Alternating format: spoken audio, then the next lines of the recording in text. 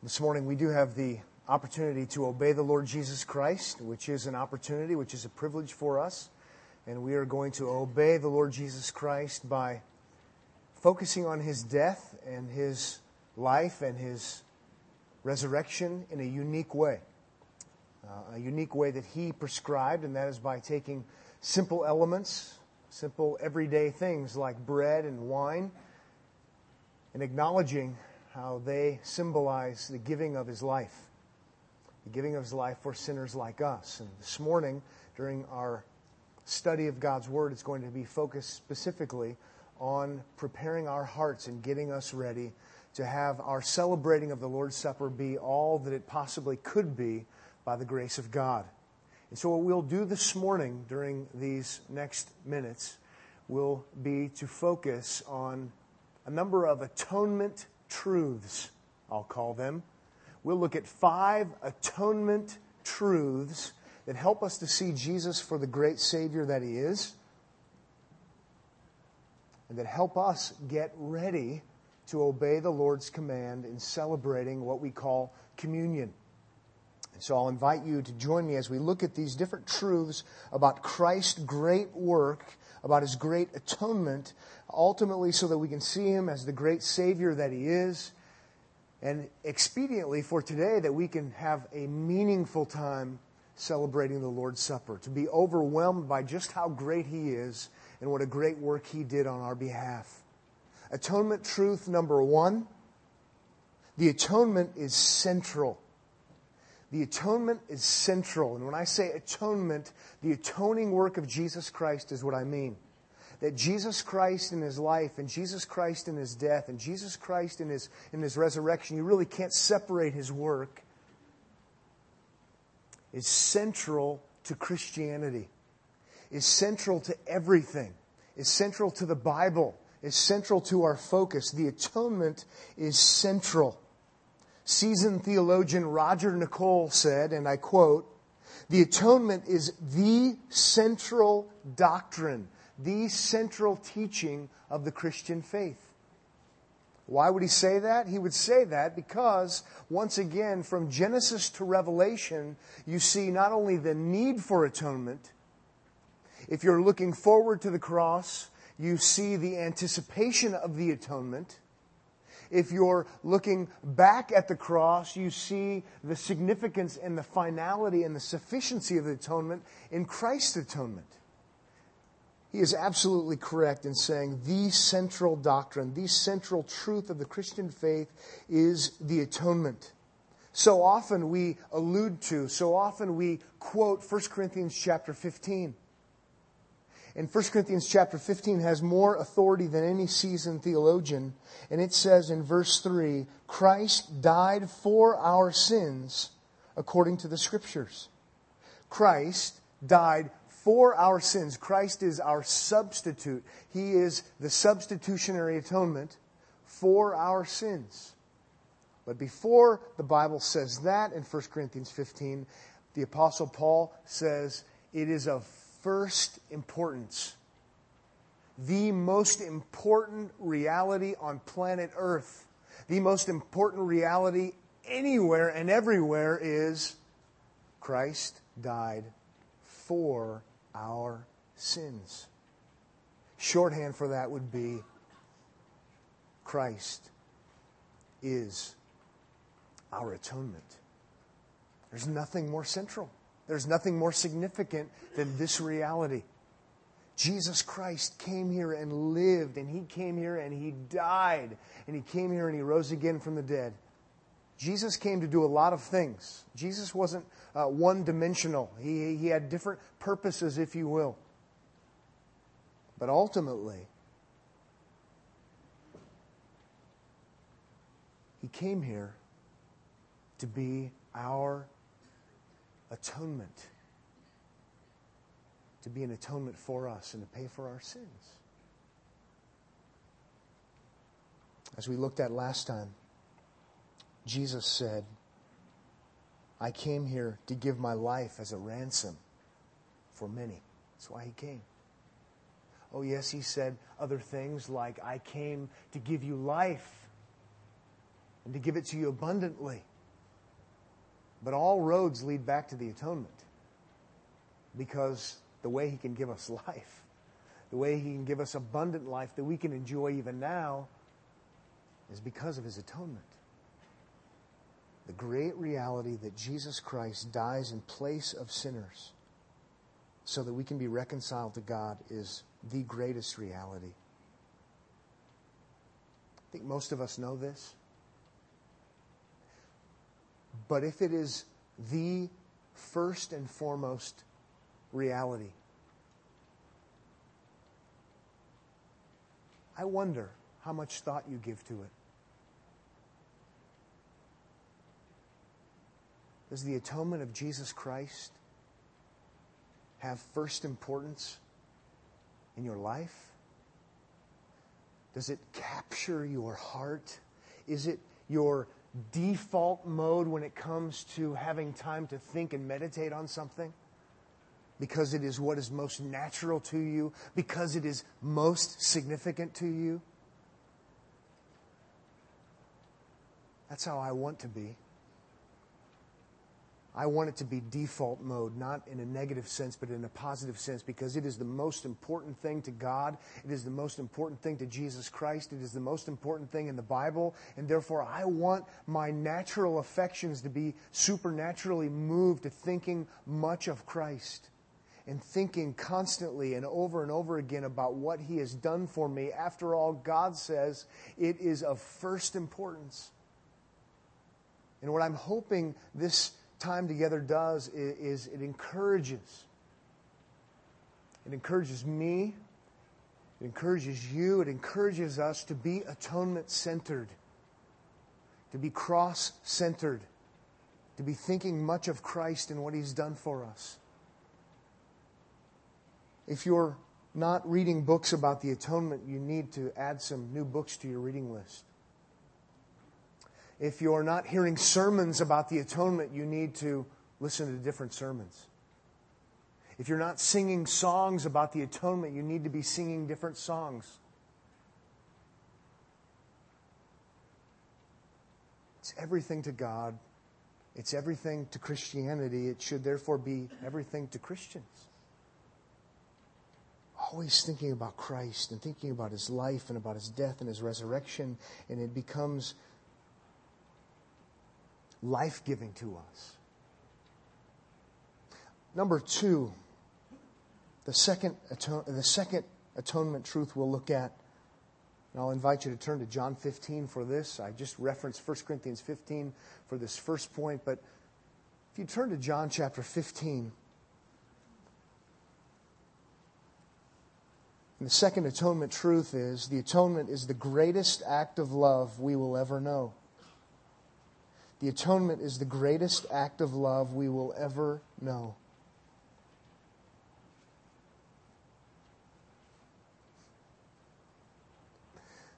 This is fantastic to see what Jesus says about love.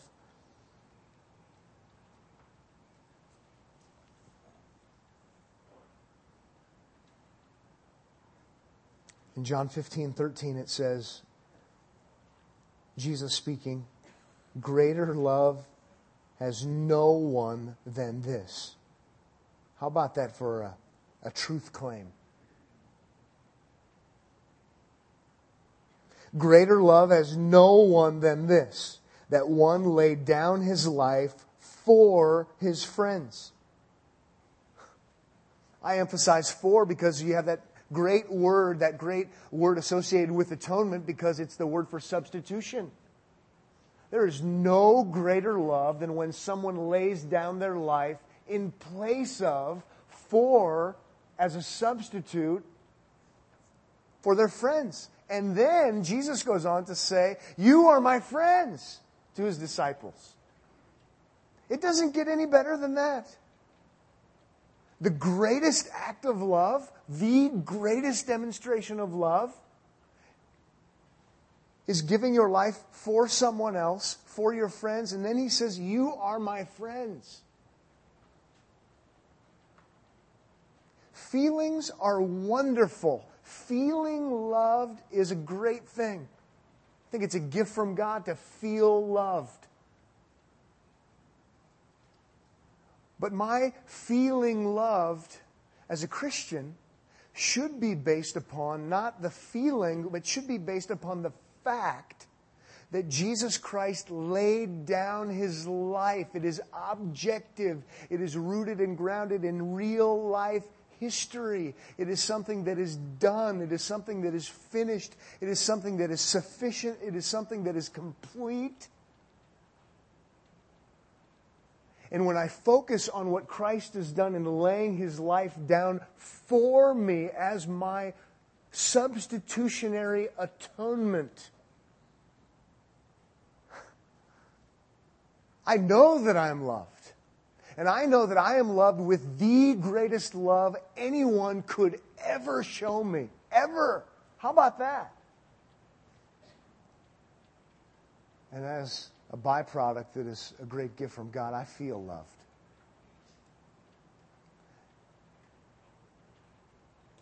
If you prefer sappy sentimentalism and basing your life and your stability on that, you can have it. I don't want it. I want to know and think much of, and I want you to also, the fact of Christ's atoning sacrifice. That is what will win the day. That is what will sustain you. That is what will cause you to give God true and significant worship. That is what will cause you to live a life that is Christ exalting, Christ honoring. The greatest act of love is the substitutionary atonement of Christ. It is the greatest love any of us will ever know. It doesn't change. It doesn't flex.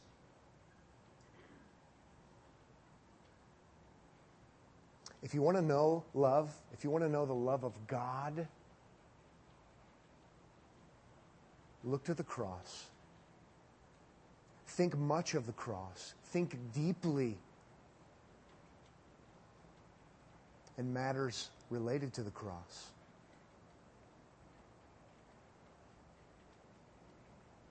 And you will know the love of God.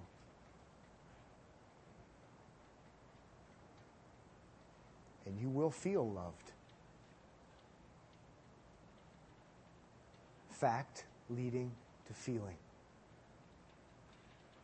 If need be, get off the treadmill. Get off of the treadmill of feeling, hoping based upon feeling to eventually have a fact.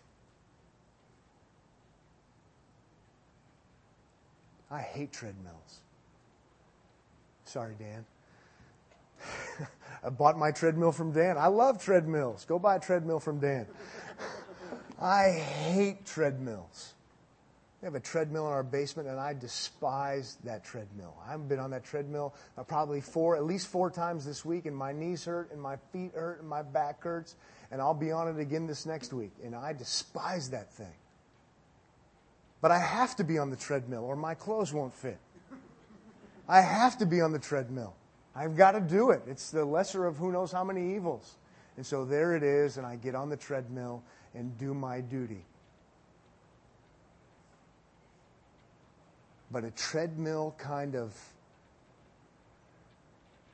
love, which is no love at all, which is shallow feelings based upon your performance or lack of, is no way to live.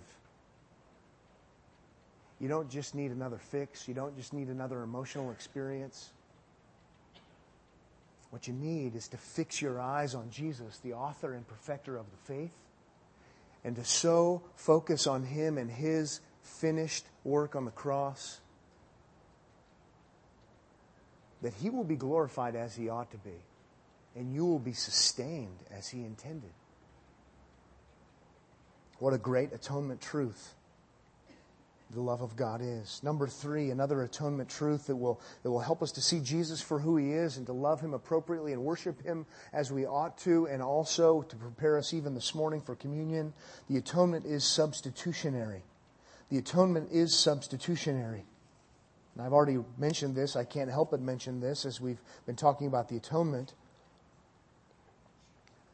But the idea is, the reality is that Jesus not only died, Jesus died, as the Bible says over and over again in so many different ways, for sinners.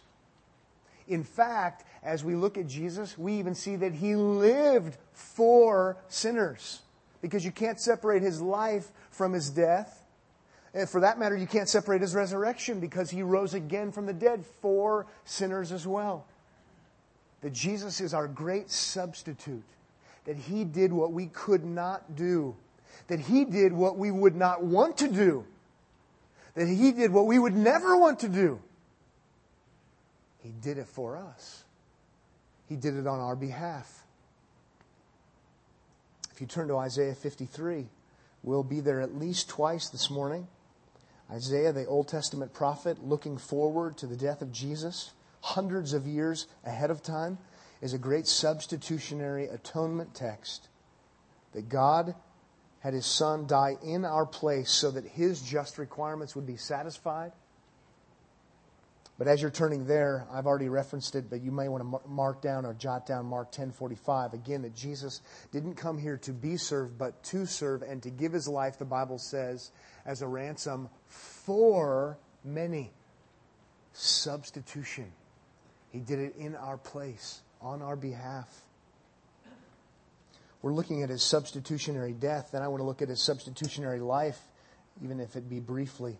Isaiah 53:5, we'll just look at this one verse and then we'll look at more later. But it says there in verse 5, He was pierced through for our transgressions. Notice the emphasis on substitution. He was crushed for our iniquities. The chastening for our well-being fell on Him. For, and you quite frankly see it all over the place in Isaiah 53. And I challenge you to look for it. Read your Bible looking for the reality of substitution. Read your New Testament looking for the emphasis on substitution, and all of a sudden it starts showing up all over the place.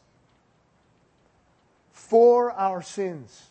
In our place. Theologians of yesteryear would talk about in our stead. Jesus came. And He came and He died not as merely a good example, though it was a great example. He came and He died as an actual substitute for our sins, dying in our place. The just, as it says in 2 Corinthians 5, the just, what? You know the verse. For the unjust. In our place. It's a great reality of substitutionary atonement, the substitutionary death of Jesus. And the substitutionary death of Jesus brings us forgiveness. Because Jesus dies in our place, God judges Jesus, even as we read today when He cries from the cross and He says, my God, why have you forsaken me? The Father is judging the Son, but He's not judging the Son because the Son is a sinner. He's the just one, 2 Corinthians 5 says. He's judging the Son in our place, the just for the unjust. So that we can be forgiven, that we can be pardoned. Ephesians 1:17 says, in Him we have redemption through His blood, the forgiveness of our trespasses. Matthew 26:28, a communion text, we might say. This is my blood of the covenant, Jesus said, which is poured out for many for forgiveness of sins. You've got substitution for forgiveness. Matthew 26, verse 28. Jesus died a substitutionary death so that we could be forgiven, so that we can be reconciled to God. How great is that? How amazing is that?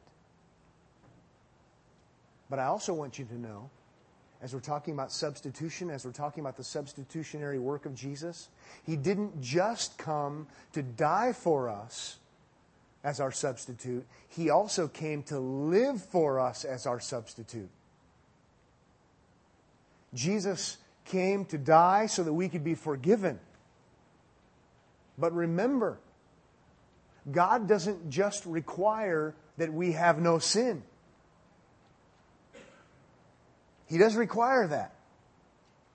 But remember, God requires righteousness. So if you're just forgiven, you have zero.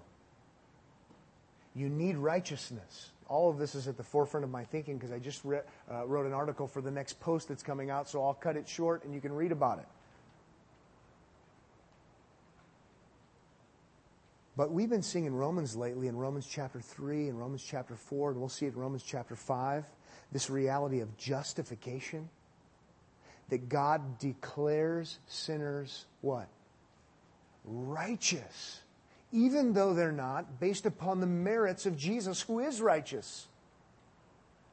We need righteousness. God knows that we need righteousness, and so He declares us righteous, so we are fit for heaven, based upon the perfect righteousness of His Son. This happens through faith in His Son. And now I have righteousness. Now I can be the friend of God. Now I can truly be fit for heaven because I have the righteousness of Christ.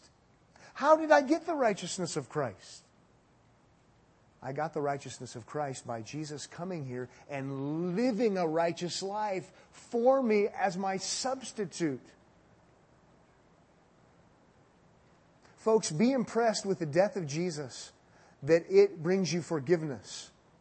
But don't overlook the need to be impressed with the life of Jesus that brings you righteousness. In Romans chapter 5,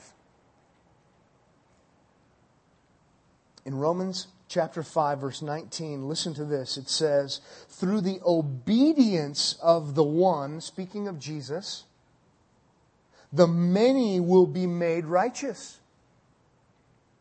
You see, I not only need His death, I need His life of obedience. Jesus came here and lived for some 33 years. Perfectly and in every way necessary, fulfilling God's law. What did Jesus do for 33 years? He loved God with all of His heart and with all of His soul and with all of His strength and with all of His mind, which is the greatest commandment because it summarizes everything in all of the commandments, right? He did Deuteronomy 6, which is where that is found, perfectly for 33 years. He obeyed God in His life perfectly, and He did so that I could be legitimately justified. So I could be legitimately declared righteous because He lived that life for me. I am so impressed with the death of Jesus, and rightfully so. But sometimes I forget that I need to be impressed with the life of Jesus as we celebrate the Lord's Supper even today. If need be, add a new dimension to your appreciation. As you live your Christian life of worship to God, be thinking much of Jesus and His death. Yes, please, I'm not suggesting that you take away from that, but please think much of Jesus as Jesus in His life, in His death, and yes, in His resurrection. He came to live for me, to obey the law for me so that I would have righteousness. And He came to die for me so that I would have forgiveness. He came to rise for me so that I would have life. And now we're into Romans 6. I think John Piper does a good job in summarizing this, and I'll move forward after this. But listen to how he puts this together. So there are two reasons why it is not abominable for God to justify the ungodly. Romans 4:5 says God justifies. He declares righteous. He justifies the ungodly. Well, that seems like an ungodly thought if it weren't for these two reasons. First, the death of Christ paid the debt of our unrighteousness. Second, the obedience of Christ provided the righteousness we need to be justified in God's court. Summarizing in another way, he says, the demands of God for entrance into eternal life are not merely that our unrighteousness be canceled, but that our perfect righteousness be established. You need Jesus' death, and you need Jesus' life. Because you not only need to be forgiven, you need righteousness in order to be friends with this God who is righteous. This is justification. how great Jesus is. How great Jesus is to be my substitute. What great assurance comes from that? Let's move on now to a fourth atonement truth. The atonement atones. The atonement atones. You might be thinking, what in the world do you mean by that? That is to say, as Jesus dies an atoning death, a satisfying death, and satisfying the requirements of His Father, as the one who lived the perfect life and now dies His perfect death, as He dies to satisfy, to atone the wrath of God, the justice of God, He actually atones. And you say, why are you even mentioning this? It sounds redundant, if not ridiculous, to say His atonement atones. Well, I need to make the point because sometimes we're under the illusion that His atonement doesn't actually atone. It just makes atonement possible. When in fact, if you think that way, you will not think of Christ and His cross as great as it really is. Because the Bible doesn't even get close to teaching that His atonement makes atonement possible. The Bible teaches with great clarity that His atonement atones. And now all of a sudden, if it's not atonement potentially, I'm not going to give potential praise. If it's an atonement that actually atones, I'm going to give praise that is actual praise. And now my security and my stability in Christian living is not going to be that one that is potential. It is going to be one that is actual. And the list could go on. Let's look at some texts. Romans chapter 3, for starters, some atonement texts. In Romans chapter 3, we'll look at that. We'll look at Hebrews chapter 2. We'll have to really get things moving. 1 John 2, 1 John 4, Galatians 3, 1 Peter 1. The atonement atones. Romans chapter 3, verse 25. And again, remember, this is getting us ready to obey the Lord's command and to understand and to think and to appreciate and to worship God in a unique and special way as He has prescribed in communion. But we're thinking about what this really is all about. In verse 25 of Romans 3, it says, whom God displayed publicly, speaking of His Son Jesus, as a propitiation, or if you have the NIV, atonement, satisfaction. And notice I've had to write in my margin, real and true, not potential. As a propitiation in His blood through faith. This was to demonstrate His righteousness, because in the forbearance of God He passed over the sins previously committed. As a propitiation, as an atonement. It doesn't have potentiality in the margin. Well, mine does, because I wanted to see that that's not what it is.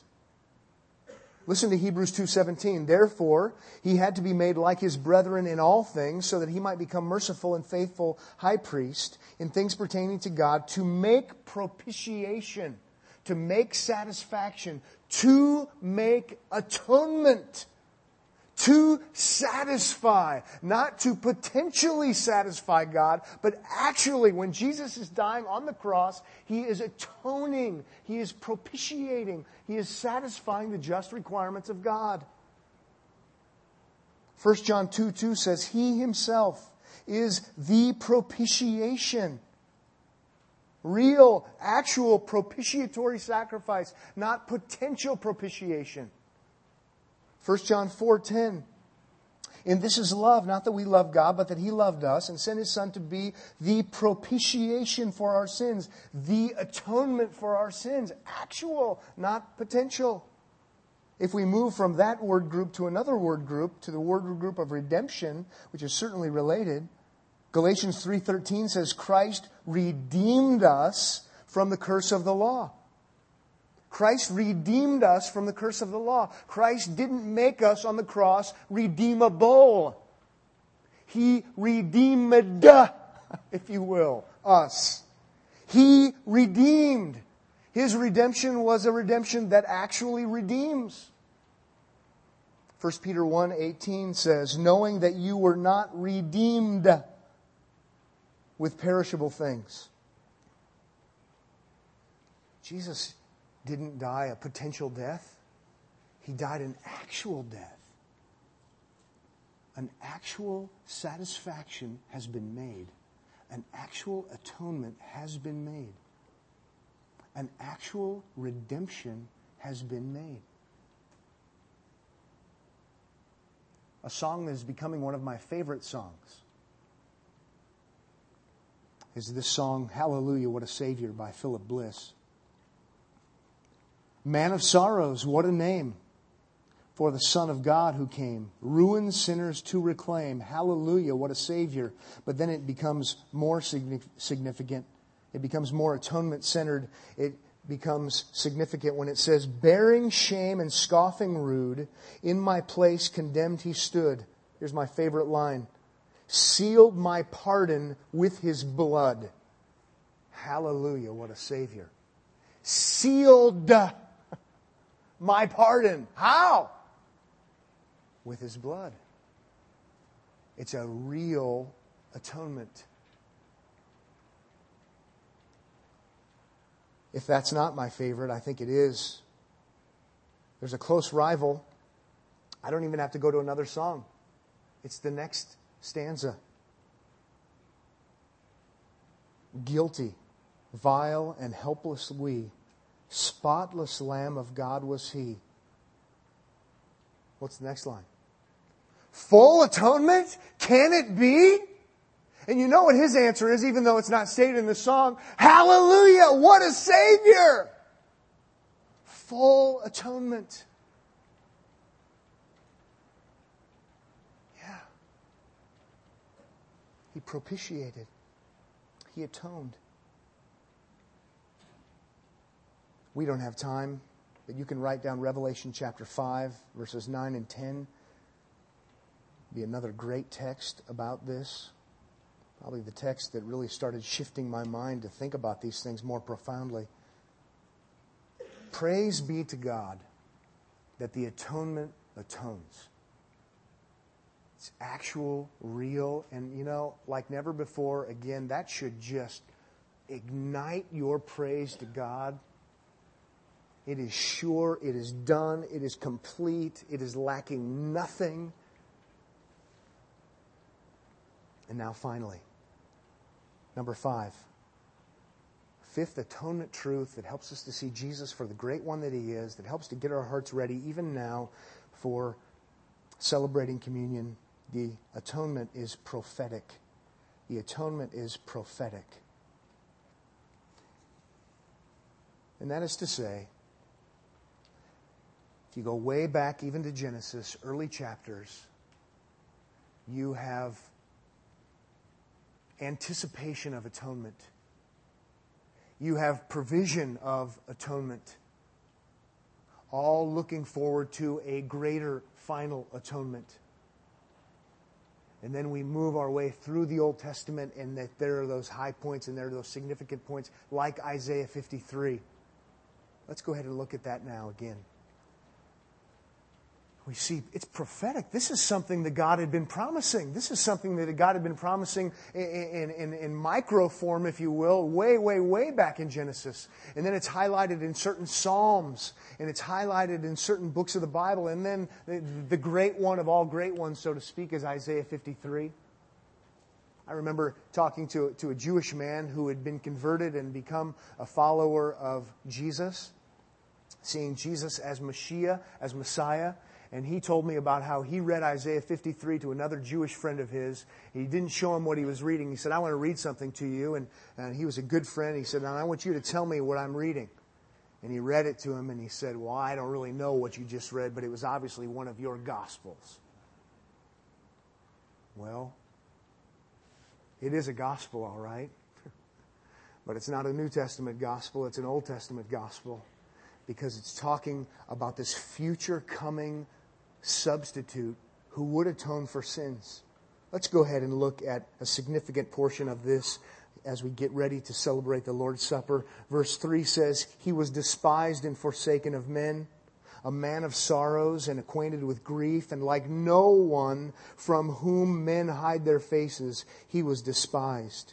And like one from whom men hide their faces, He was despised, and we did not esteem Him. Surely our griefs He Himself bore, and our sorrows He carried. Yet we ourselves esteemed Him stricken, smitten of God, and afflicted. But He was pierced through for our transgressions. He was crushed for our iniquities. The chastening for our well-being fell upon Him, and by His scourging we are healed. All of us like sheep have gone astray. Each of us has turned his own way. But the Lord has caused the iniquity of us all to fall on Him. Verse 7 says, He was oppressed and He was afflicted, yet He did not open His mouth. Like a lamb that is led to slaughter, and like a sheep that is silent before its shearers, so He did not open His mouth. By oppression and judgment He was taken away. And as for His generation, who considered that He was cut off of the land of the living for the transgression of my people, to whom the stroke was due, His grave was assigned with wicked men, yet He was with a rich man in His death, because He had done no violence, nor was there any deceit in His mouth. But the Lord was pleased to crush Him, putting Him to grief. If He would render Himself as a guilt offering, He will see His offspring. He will prolong His days, and the good pleasure of the Lord will prosper in His hand. Yes, it is a gospel, all right. Atonement is prophetic. You'll see it when you read your Old Testament. It's also prophetic now. Because even now, as we take bread and wine, as Jesus commanded, and we eat and we drink and we think upon Him and the giving of His life, as Tyler mentioned earlier, and as we will see in 1 Corinthians 11, we do this.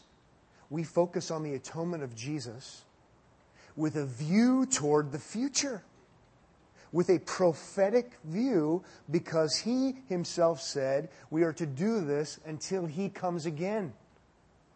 And so it's prophetic in the past Old Testament looking toward the cross. You have atonement-centeredness. While Jesus is here, He is certainly atonement-centered. During the early church, they are atonement-centered. The Bible is atonement-centered in the New Testament as well. And now, for the ages to come, until He returns, we are to be atonement-centered, thinking about all that He's done. Yes, indeed, it is of first importance. And if we were to take the time and we were to take a glimpse and to look into heaven, like in the book of Revelation, we will see that even into eternity future, prophetic in that sense, we will be atonement-centered. Christ is our all. Christ is our everything. Christ is our King. Christ is the author and the perfecter of the faith. He is the Lamb who is worthy. He is the Lamb who was slain. He is our righteousness. He is grand. And so we celebrate His life, and we celebrate His death, and we celebrate His resurrection for us. Pray with me if you would. Father, thank You for this privileged time that we have together. Thank You for Jesus, as He came to love us, as He came to demonstrate His great love in a significant and tangible way, that in every way necessary He satisfied Your justice, that He forgave us based upon His atonement, that He justified us based upon His atonement. We love Christ, and we love to exalt Him together. And now, Lord, as we obey Him, we want to exalt Him. In Jesus' name we pray. Amen.